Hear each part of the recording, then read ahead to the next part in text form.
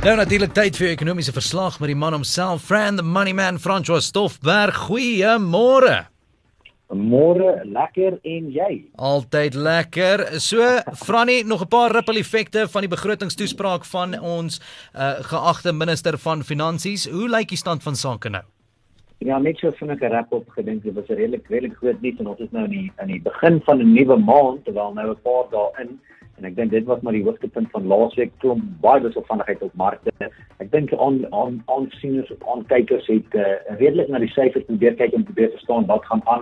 Groot ideologiese gevegte en nog steeds vir ons in die party rondom. Gaan ons nou minder spandeer? Hoe gaan ons nou minder spandeer? Daar's 'n conundrum. Ek weet nie wat die mooi Afrikaans is vir 'n conundrum nie. Ek het gedink, hoop een van julle kan my help. Ek sê dit. Nee, ek ook. Maar in Google help ook. Ek dink is 'n tamaletjie. Jy bevind jouself in 'n tamaletjie. Nou, kom ons sê dit nou vandag. Ons het iets wat in 'n tamaletjie, wel 'n paar tamaletjies eintlik in terme van die staatsfinansies, maar die groot ene is jy moet minder spandeer want daar is nie meer geld nie. Maar as jy minder spandeer, is mense ongelukkig met jou en druk jy moontlik die ekonomie in 'n resessie. So, verstaan, is so catch-22, als jy lekker woord om te gebruik.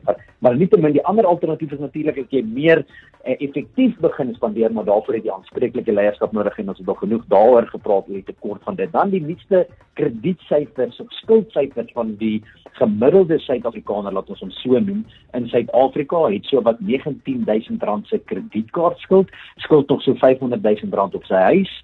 Hy het 'n kar wat hy finansier, wat hy uitstaande bedrag so R190.000 is en persoonlike lenings van R37.000. Dis nou die nuutste syfers van TransUnion. Hulle sê die gemiddelde Suid-Afrikaner sê hulle betaal so 9.4% van sy besteedbare inkomste. Dit is nou na belasting en daai so dinge afgetrek is.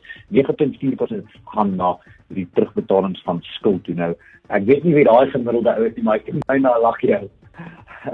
Ja, as ek sê maar eie ding kyk, nietemin, ons gaan aan, dan die FSCA, die Financial Sector Conduct Authority, die regulatoriese gesag van die Suid-Afrikaanse finansiële dienste, het na 3 jaar hulle eerste boete uitgereik aan die voormalige uitvoerende hoof van Steinhoff, Marcus Jooste, 'n boete wat so R122 miljoen beloop. Dit natuurlik die eerste van die boetes wat ons dit na sy kant toe kom.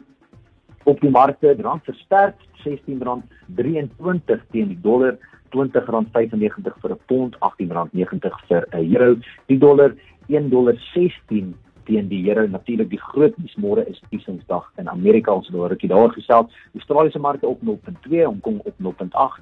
Mainland China net positief, Nikkei op 1.4, dit lyk redelik goed. Euro betaal $1,884, 'n fyn ons goud. Silwer $23.95, platinum $855, palladium $2,258. Hier is die lekker ene. Oliepryse, Brent olie af na $36 saaitjie. Omtrent $4 per vat. Dis nou na almal verwag. Die ekonomie wêreldwyd bietjie stadiger gaan groei want COVID is besig om terug te kom in hierdie ryk lande daar in die noorde. Dit is al van my kant af. Daai het jy dit. So kan ons 'n moontlike petrolverlaging weer op die kaart te sien.